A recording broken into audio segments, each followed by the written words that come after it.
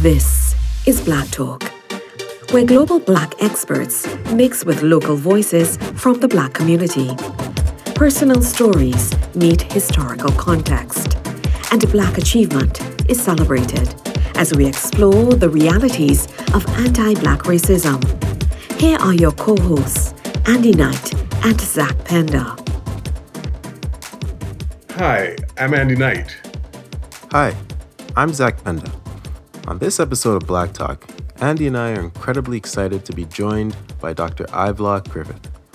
Dr. Griffith served as the 9th president of Fort Valley State University.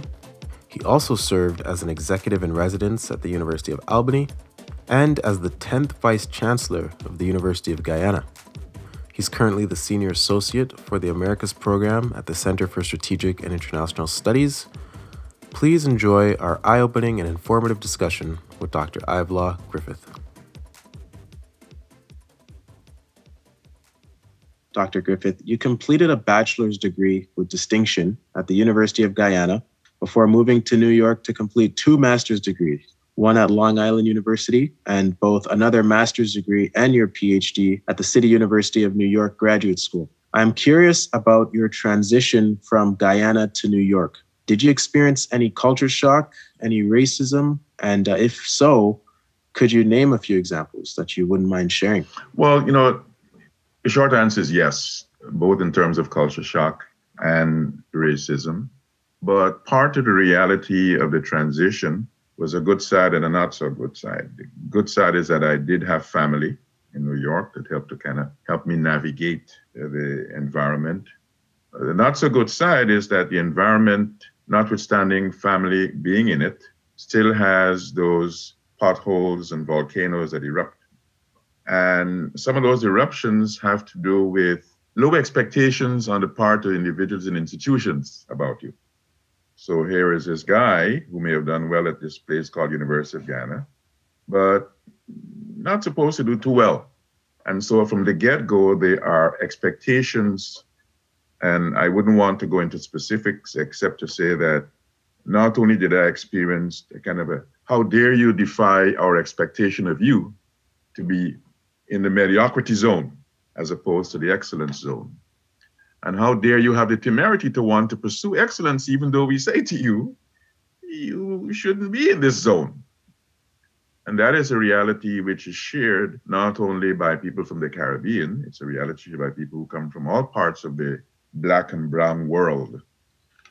It's also a reality shared within the United States on the part of people who are Americans. And unfortunately, there is that element of their expectations versus a reality. If a Caucasian guy is good, he is confident. But if a Black guy, especially a Black guy from the brown part of the universe, is good, he's aggressive, he's too bold. And so there are these nuances, these unspoken definitions of what you should be that one has to deal with.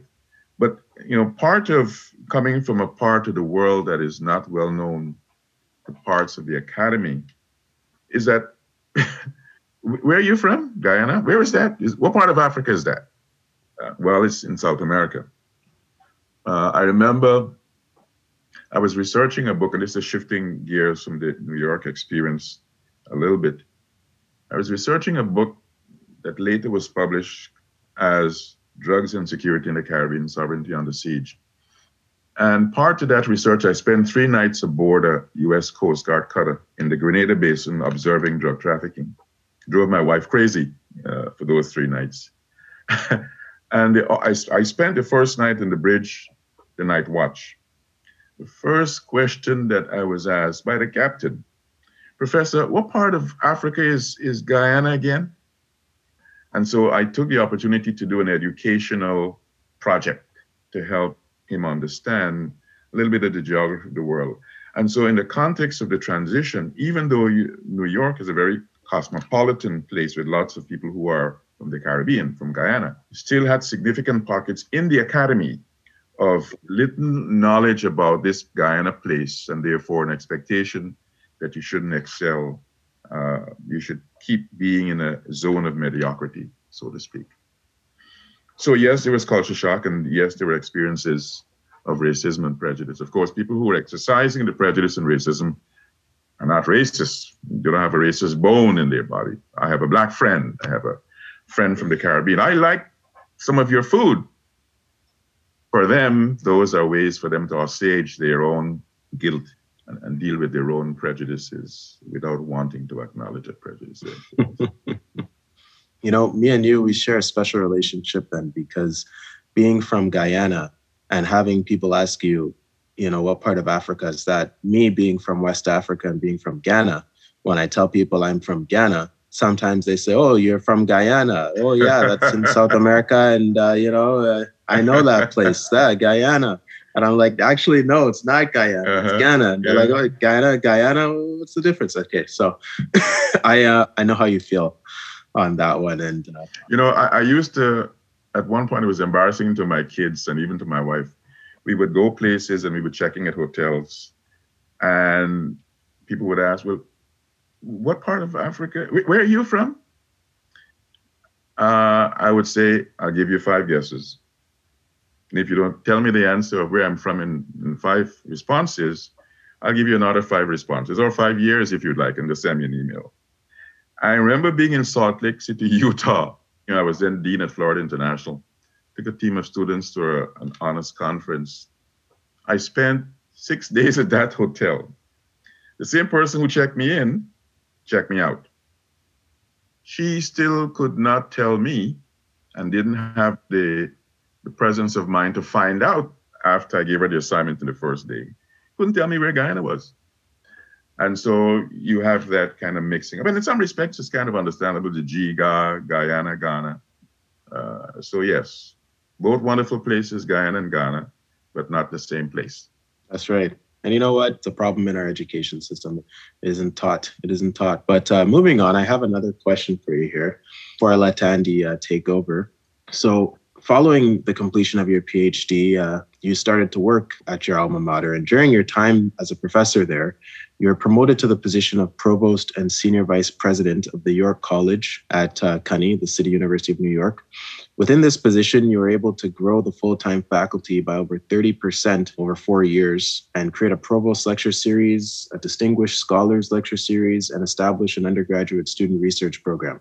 I bring this up because I always enjoy highlighting these achievements to show our younger Black viewers what a Black man was able to accomplish despite the barriers he must have faced along the way.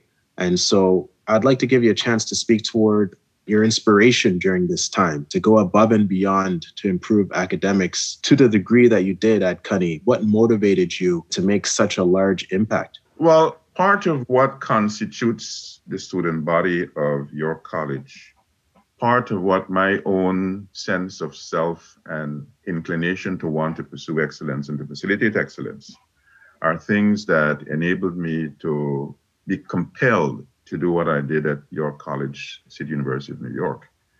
But an important factor also is the fact that I had a president who was Jamaican, who said, Ivelaw, you do what you need to do. And so I had that space from the number one official in the university to be as creative as possible. I was able also to do those things because I had a partner. You can have all these great ideas to do things that will cost money. But if you don't have the money, you can't do them. And I had the good fortune of having the senior vice president for business and finance, the guy who controlled the money. He and I struck a deal quite early.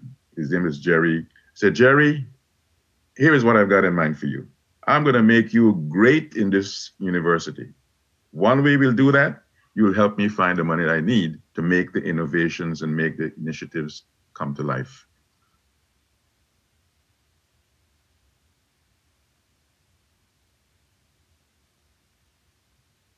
And so Jerry and I struck a partnership. He provided the funding. I went about doing those things. And part of what is the reality of York College is essentially a Black college. It's essentially a college of people from the Caribbean predominantly. York College is in part of New York City called Queens. There is a link between the Caribbean and Queens that is so strong that people call a certain part of Queens the 11th region of Guyana. Guyana has 10 regions. Queens is region 11. And that is because of the significant number of Guyanese, particularly Indo-Guyanese, who live there. Queens, the borough of Queens in New York, is the most racially and internationally diverse borough. People from 146 countries across the globe. And so the people who I was serving as provost were my people. And I felt compelled to enable that they will have the maximum benefits of their educational journey at the university. Now, you can understand that that did not endear me to some folks. You know, I'll fast forward a little bit to tell you this story. 2 years ago, the retirement of the person who I served as president, Marcia Keyes, she was retiring as president. And she invited me to the retirement party. A young woman who was a student at the time, and I left York in 2013. We were back there in 2019.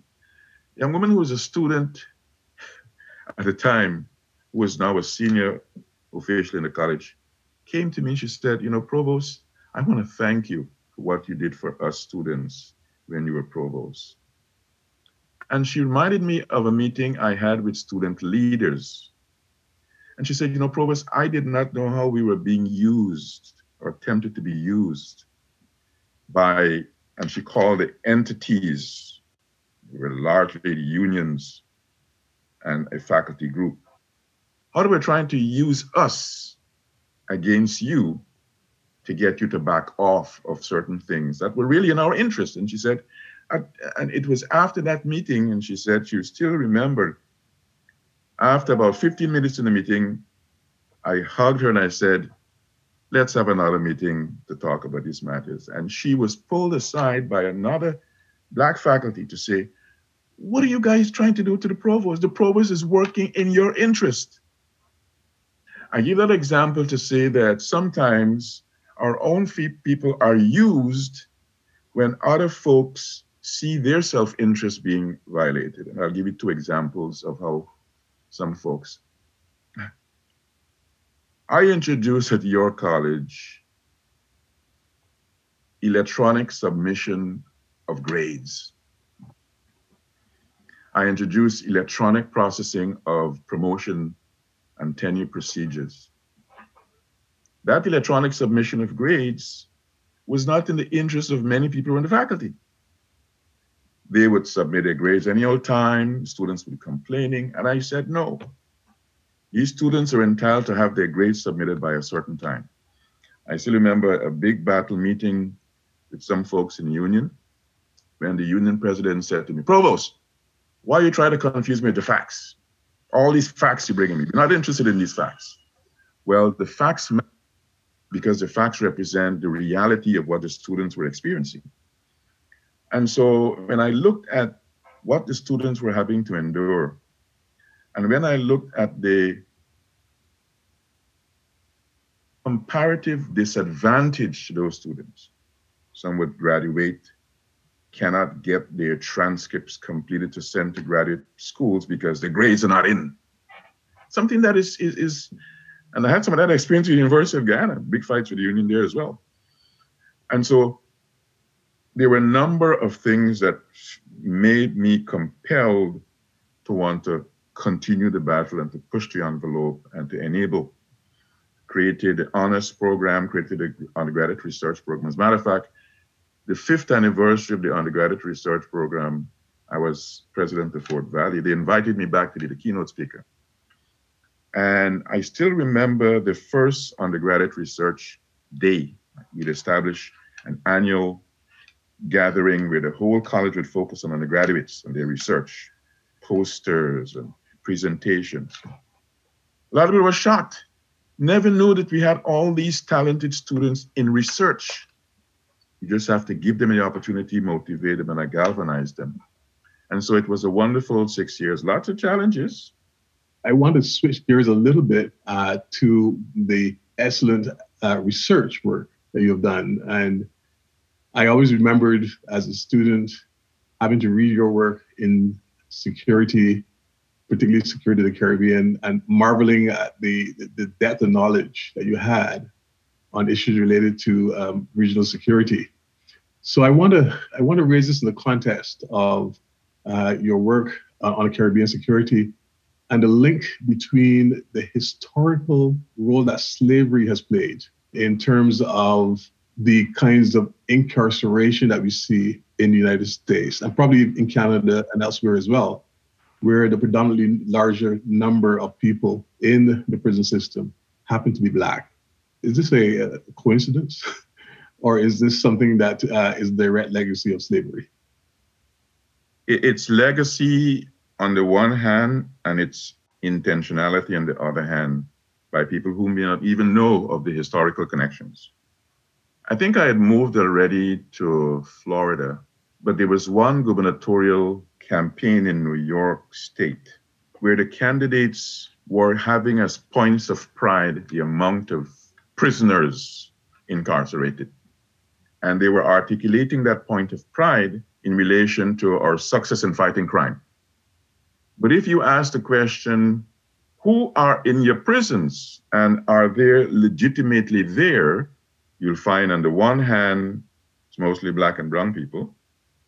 And it's on the other hand, people who are there significantly because they aren't able to have the appropriate representation, because the system is rigged against them from the front end.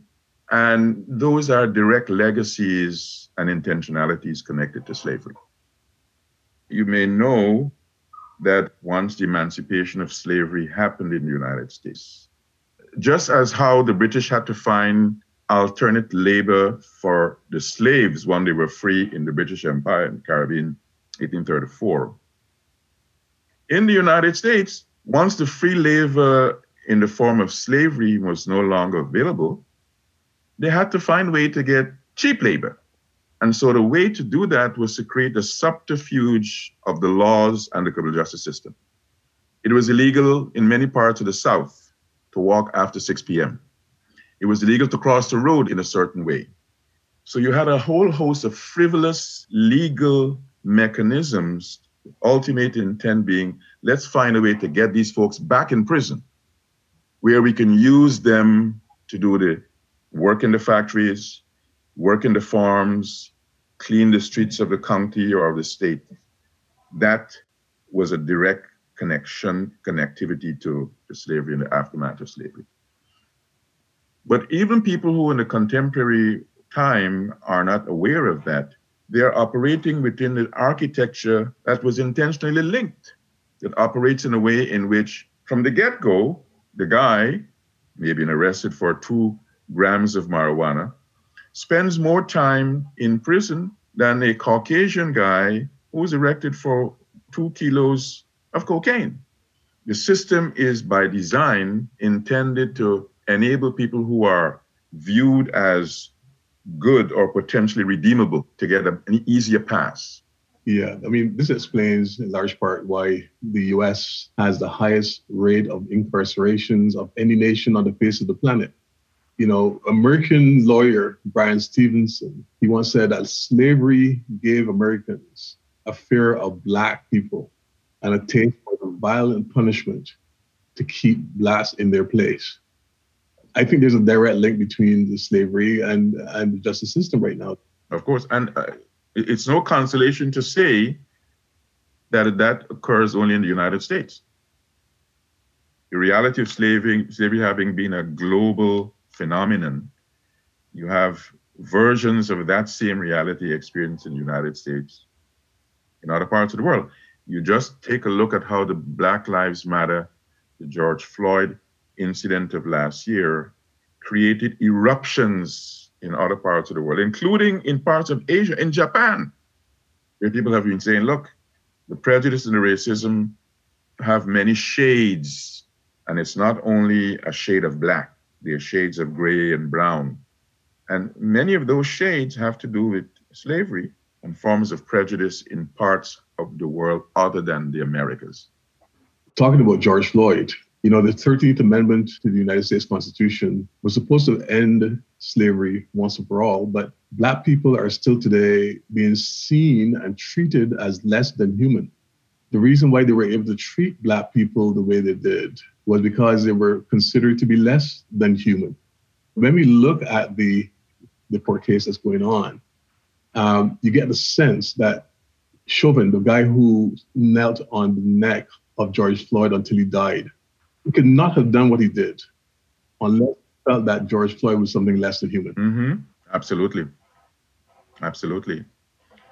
It is that sense of you're not human manifesting itself in other ways other than the criminal justice. Give you two examples. You're not human, and so you shouldn't be living in my neighborhood. And so you have the housing discrimination. I have an in-law who lives in a city called Yonkers. In the 1970s, the people who led that city were prepared to go bankrupt rather than have the federal law that said you have to allow Black and brown folks into the housing. You have to get rid of housing discrimination. Why? They're not considered human. They're not considered like us. So you have you are not human, and therefore you ought not to expect me to treat you as I would like to be treated. Not only in relation to criminal justice, but in relation to housing, in relation to education. The disparities in education reflect, well, you're not human. You should not want to aspire to a certain career and educational attainment. And therefore, the preparation for that career and educational attainment is not worthy of our investing our hard-earned bucks, even though you contributed to those hard-earned tax dollars. So absolutely, the sense of differences regarding who we are versus who we are not pervades the national experience, not only the criminal justice aspect of the national experience. I live in Long Island in Nassau County, and to the east is a county called Suffolk. Suffolk was the place where after the Second World War, the federal government gave businesses, banks, insurance companies, housing companies, lots of money to create housing for the people coming back from the war, veterans. And written into the protocols, into the regulations was that none of this money can be used for Black folk. And so you're good enough to go and fight. But when you come back, don't come live next to us. You're good enough to go and fight, but when you come back, don't aspire to become some of who we are, doctors, scientists. And so it is not only in the criminal justice architecture and system. In other arenas, you have that we're human. We don't know, we're not sure, we're not interested in whether you're human. Matter of fact, we're going to presume you're not. And so we're going to treat you differently. We're going to dispense the resources in a way that make it harder for you to achieve excellence. You should be comfortable being in a zone of mediocrity. Yeah, you bring up some really good points, especially the guilty until proven innocent. That one rings definitely true. That's still valid even today. And being treated as less than human, not having access to housing. And one point that I want to bring up as well is not having access to education through segregation. And it actually leads well into my next question. I was incredibly excited through my research to discover that you served as the president of Fort Valley State University in Georgia for a time. Fort Valley State is a HBCU. This term stands for Historically Black University or College. And these universities primarily served the African-American community by offering high-quality education to Black men and women during segregation when it was illegal for Black individuals to enroll in predominantly white institutions. I was wondering if you could describe your time at Fort Valley State, being that you were a part of this and you were able to lead a school that has such a strong historical mission. And I'm wondering, how did the school compare to the predominantly white institutions you've worked at, such as the University of Albany, and any other information you'd like to share with us about Fort Valley State? Well, there's a connectivity to Andy's last question, my response to it, in the sense that if you were to peruse the history of Fort Valley State. Peru is the history of many other HBCUs, particularly HBCUs that were like Fort Valley, land-grant universities. You'll find the origins of discrimination. The United States maintains two sets of land-grant universities. Land-grant universities are those universities funded by federal bucks to help to develop research and to apply the research in agriculture, in the sciences, in medicine, and a whole host of other things. The land grant project started in 1864, University of Florida, Purdue University, Cornell University, a whole host of land grants. But those were the white land grants. It was not until 1890 where they said, we got to do something about these black folk. Let's give them some land grant funding. But the funding disparities were so outrageous. They continue to be outrageous. As a matter of fact, they have compelled a number of HBCUs to fight the states because the land grant arrangement says the federal government will do X, the state should do X plus. And many of those states would not put the funding into. And so partly because of that continual disparity, I went into Fort Valley with a very challenged environment. A challenged environment not only in the context of it being an HBCU, but a challenged environment within Georgia, to the point where Georgia had started a series of consolidating universities as cost-saving measures. And they brought me there thinking that I would facilitate the consolidation. When I got there, I said, hell no, I'm going to try to work to see if we can have this university survive. Ran into a lot of headwinds. Ran into some headwinds from black folk too, because part of my strategy was to recruit internationally. Fort Valley has a wonderful campus, millions of dollars spent on creating these new dorms, but the dorms were sometimes not even half full. And so part of my strategy was, let's do what other universities in Georgia and other parts of the United States do. Go and recruit students abroad. I remember Andy leading a delegation to Barbados. Let's go and recruit in Barbados. Oh, I got a lot of flack from people in Georgia. This president is going to bring all these people from abroad. Some of them don't even know to speak English. I'm saying to myself, you don't know that Barbados is an English-speaking place? But it was this sense of, here is an immigrant president who's going to bring all these other immigrants to our space. But I'm delighted that we're able to make some improvements. I took some of the experiences of my being a dean at Florida International and a provost at York College into Fort Valley. We created an honors program. We created an undergraduate program.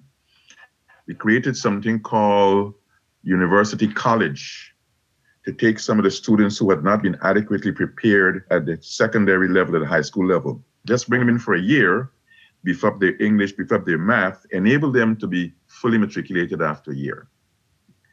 So it was a struggle, but it was a struggle that allowed me to see not only the disparities federally in land grant operations, but the still sense of you're not supposed to be this good, you black folks. Here is what you're going to get. You shouldn't have the temerity to want to ask for more. I want to talk a little bit about the culture of universities. One of the things that we are finding out is that there's kind of systemic and structural racism within universities. A lot of it has to do with the history of colonization and the way in which that has sort of worked its way into the university system. So to give an example, we have Cecil Rhodes. Everyone knows about Rhodes scholarships, right? But the guy was a racist, an imperialist. He probably led the way in bringing apartheid to South Africa. And certainly the minority white rule in Zimbabwe was largely his doing as well. So I have a question about cancel culture as one of the things that people are talking about these days. Many university students are demanding that the statue of Cecil Rhodes be taken down. They'll be demanding that Woodrow Wilson, someone that we looked up to as scholars in international relations, Winston Churchill, another person that a lot of people looked up to, is cancel culture a thing? Or is it just simply the attempt by certain white individuals to continue to perpetuate this notion of white supremacy and try to stop Black folks and people of color from challenging that premise? Mm-hmm. Cecil Rhodes has been one of the stellar examples of how you can, over time, whitewash who you were and what you did if you have enough wealth. He's not the only one who walked on the margins of illegality, immorality, and used their wealth over time to enable people to want to forget or play down the damage done in that context. American context, the Vanderbilts, the Carnegies made their money in ways in which the margins of the law were not just skirted, were patently violated. But now they have great foundations that give a lot of money, and you hear very little of the origins of their doings. It happens that it's a good thing for the envelope of knowledge to be opened over time. And you see in those envelopes that this guy and these gals were not necessarily who people thought they were. And so that envelope of knowledge being open lead people to want to do things like remove the statues. But I would say the removal of the statues, while it may be necessary, it's not sufficient. The statues are only one representation of the institutionalization of myth.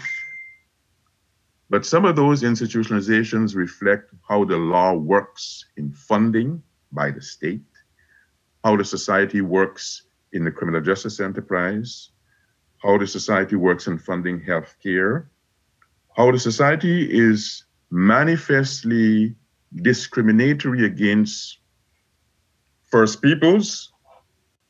Take a look at what the pandemic has done to the Native Americans in the United States. I don't know what the circumstances in Canada are, but the landscape of support and providing resources is different for those people. And so for me, you got to go beyond the symbolic gesture of demolishing statues and renaming buildings to asking, how might we undo some of the institutionalizations in the society, in education, in healthcare, in criminal justice, that will really give legitimacy to what you're doing on a substantive level and not only the symbolic level. This notion of cancel culture, to me, is a fad that has little moral substance to it, because there is value of doing things like putting down, boycotting, using. It was kind of ironic to hear the Senate Minority Leader, GOP, Mitch McConnell, in response to the Georgia development, telling the business people, you businessmen should stay out of politics. This is the same guy who's been using the business not only to fuel his political career, but have been building alliances between the Republican Party and the businesses as a bulwark of what the Republicans are all about. So when it is convenient, let's not cancel, let's not boycott. But when it is not convenient, who cares what the businesses do? I think it is a reflection of that envelope being opened, that businesses are saying, we are no longer comfortable allowing you to be so patently racist, prejudicial. We are no longer comfortable allowing you to be so overtly using us as partisans in your political game. And the other question I have, it has to do with your university system in Canada, as well as the United States, as well as Britain. There's been a tendency to have a university system and curriculum that's been Eurocentric, largely focused on the white person's history as opposed to the Black and people of color history. Do you think that we have moved far enough along in trying to transform that curriculum to make it less Eurocentric? No, and I don't expect the progress to be as rapid as I would like, because the educational progress in the university is bound up with the broader social architecture. And that broader social architecture is one where in the media, you see the celebration of whiteness more than you see acknowledgement of Black and brownness. You see in the religion, Christianity, some of the patent falsehoods. Jesus Christ was not a white guy. He was a brown guy. So you look at religion, you have the incongruities, you have the falsehood perpetrated there. You look at the radio, you look at the television. So it has got to be, how can society as a whole, perhaps led by universities and the curriculum and what they can control, but mindful of the fact that universities are not islands in themselves, unto themselves, especially the ones that are state funded. And so, yes, I think we've seen in many parts of the United States appreciable change, not fast enough, but I am conscious of the fact that the universities are not silos. They're responding to, in many respects, what happened in the broader society. And so the broader society has got to both push and be consistent in the pushing, in changing the paradigms, in changing the practices. So you've got to find ways to ask, how might you create space for the walls of prejudice to be eroded at a variety of levels? You've got to have people who are on the administrative side willing to have the temerity, the gumption to push that envelope and say, let's do a different kind of business. We've had such a great conversation today and so many important topics that we touched on. Just to wind things down now, I want to bring up the fact that, there will be many young Black men and women that will come across this episode of Black Talk in the future. Some of them will aspire to lead careers similar to yours, and they will have to navigate the world much like you already have in an effort to try and achieve some of the success that you've achieved. And so while you have their attention, I'd just like to know what would be your parting message to them? Two messages, actually. Message number one is not to allow other people to define your boundaries for pursuit. Not to let them tell you you're not as good as, you shouldn't aim so high. Aim high. Be willing to make mistakes.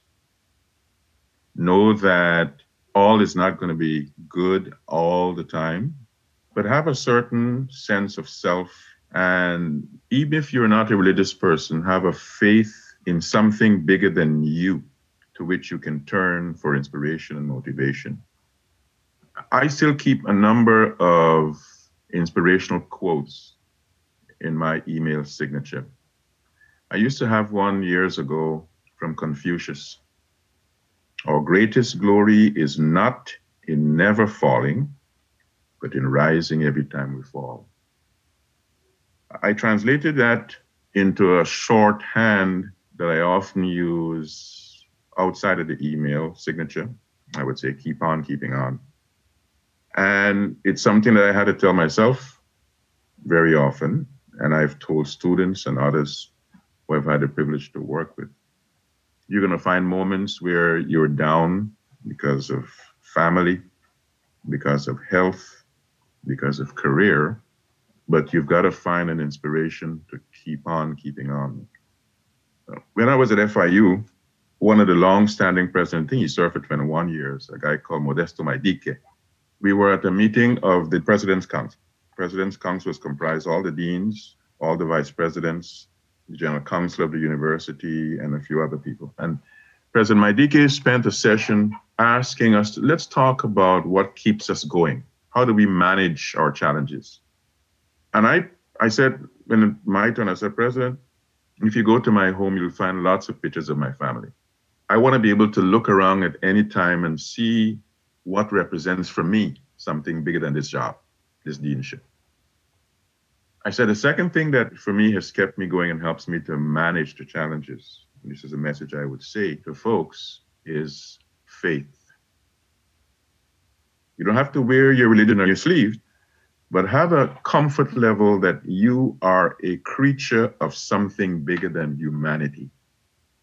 Whether you are Buddhist or Christian or Hindu, and feel comfortable turning to your faith keepers to help you navigate and to help you keep on keeping on. I also said to Maidike and the members of the council, music keeps me going. Ever since growing up in Guyana, I still cannot work in total silence. Total silence destabilizes me mentally. I always have to have music in the background. And so music is part of what I have found over the decades that helps me keep on keeping on. That phrase, keep on keeping on, is something that I've learned from you. Almost in every single time that there was some sort of achievement on my part, we'll get a note from you saying, Andy, keep on keeping on. And I thank you very much for that. And thank you very much for sharing your wisdom with us today. I think it's been a wonderful experience to listen to you, because you've had the benefit of being a Black achiever in ostensibly white society, not just in terms of your research and teaching, but also in terms of administration. I think to have that combination arise to the points where you've risen is instructive for many of our young Black fellows and professors and students, as Zach pointed out, coming up in the system. Young students will be able to look at you and say, if he can do it, I can do it too. Thank you very much for this time that you spent with us today. Thank you, Andy. Thank you, Zach. Thanks. Bye-bye.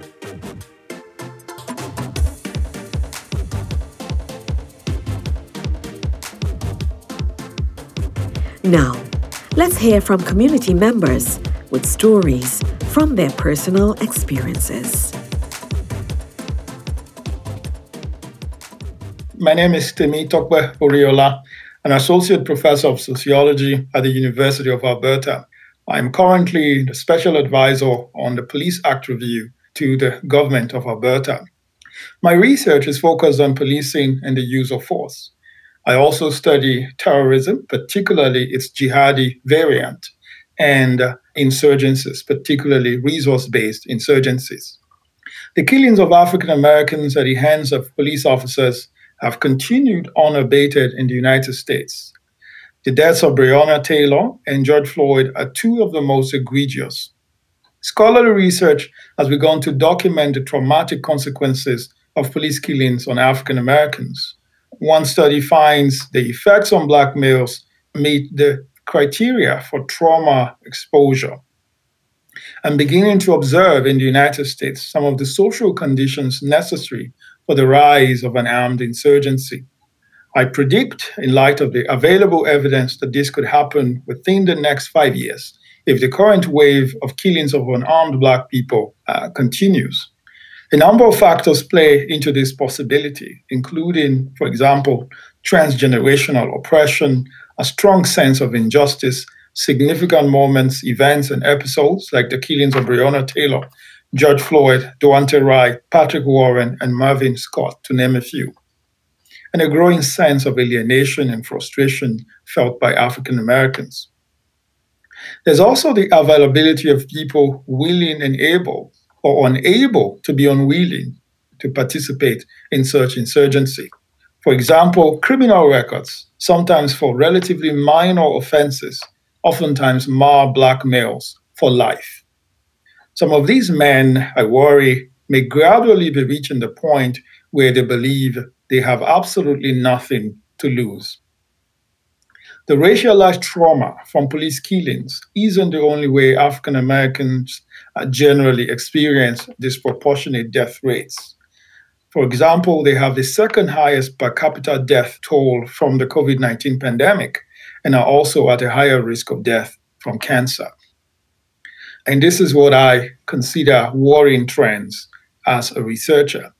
And on a personal note, as a Black male, I am concerned about the rather casual and lackadaisical attitude towards human life. To be clear, to predict that an armed insurgency may happen in the United States is not the same as wishing for it to happen. I strongly believe that an armed insurgency is not inevitable. It can and should be avoided. Police reform is a first step, and this has to be accompanied by a comprehensive criminal justice reform, including reforms to the trial by jury system, whose outcome is increasingly unpredictable and downright irrational in some cases with overwhelming televisual evidence. The conviction of former officer Derek Chauvin for the murder of George Floyd, I believe, provides an opportunity for a large-scale societal engagement on the issues of social justice. This is an opening that can and should be utilized for reforms within policing, the court system, and issues in relation to social justice. Thank you. I am Emmanuel Kachere. I am a student from Zimbabwe, and I am in chemical engineering. How would you describe anti-Black racism? For me, anti-Black racism is the discrimination of Black people, people of color, by other races based on essentially the color of our skin.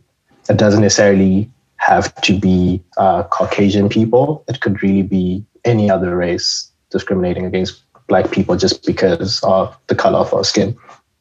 How have you dealt with racism in your own life? In my 5 years almost that I've been here, there have been situations, for example, just out in the public, I've worked retail. I would speak to a customer and they would almost show like intrigue as to where I'm from because of my accent and how it sounds. Initially, I just thought, oh, okay, maybe they're just really impressed that maybe I speak English well.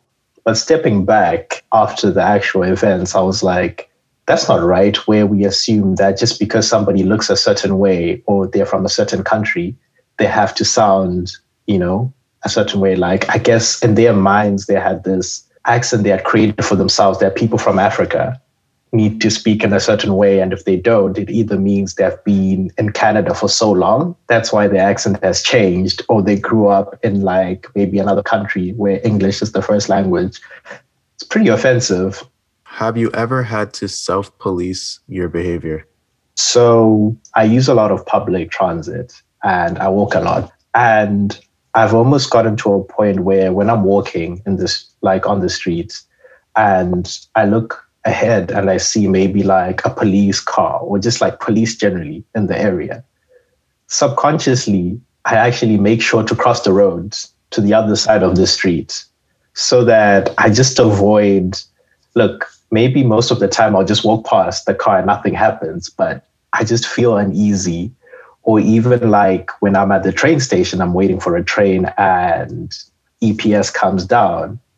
At that moment, until they leave, I'm just on edge because I'm just not sure what could happen in that very moment. So that would be one example where subconsciously I've just had to sort of remove myself from that environment or do something just to prevent something potentially happening.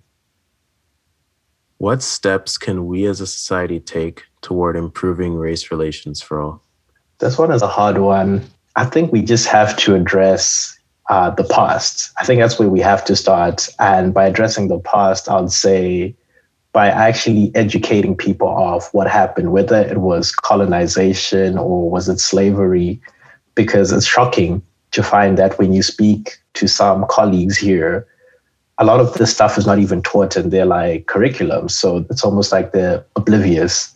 So we've got to start by addressing the past and educating everybody about what happened in the past and why it was wrong.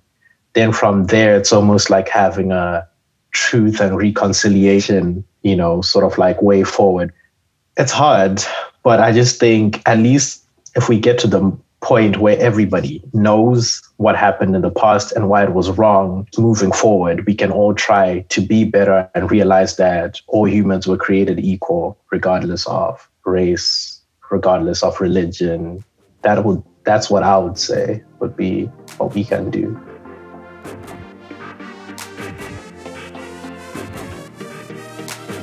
That was Black Talk. Special thanks to our show sponsor, KIAS, the Cool Institute for Advanced Studies at the University of Alberta. Find out more at kias.ualberta.ca. Our show was co-hosted by Andy Knight and Zach Penda. Our show producer is Katrina Ingram. Technical production by Tom Merklinger. And I'm Nicola Barreto. Our theme music is Fling It Up by Dyson Knight of the Baha Men. Graphic design by Anna Chakravorty. A huge thanks to our expert guests, faculty and students.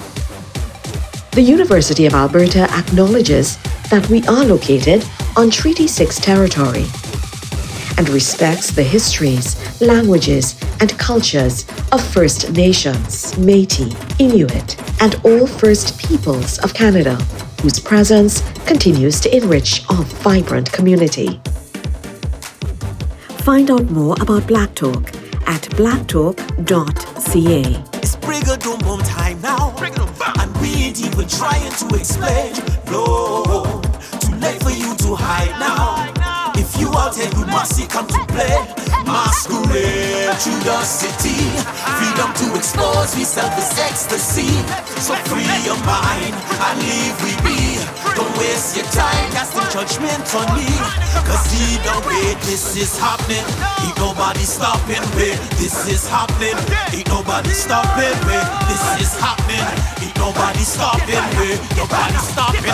Nobody out. Fling it up. This is Black Talk.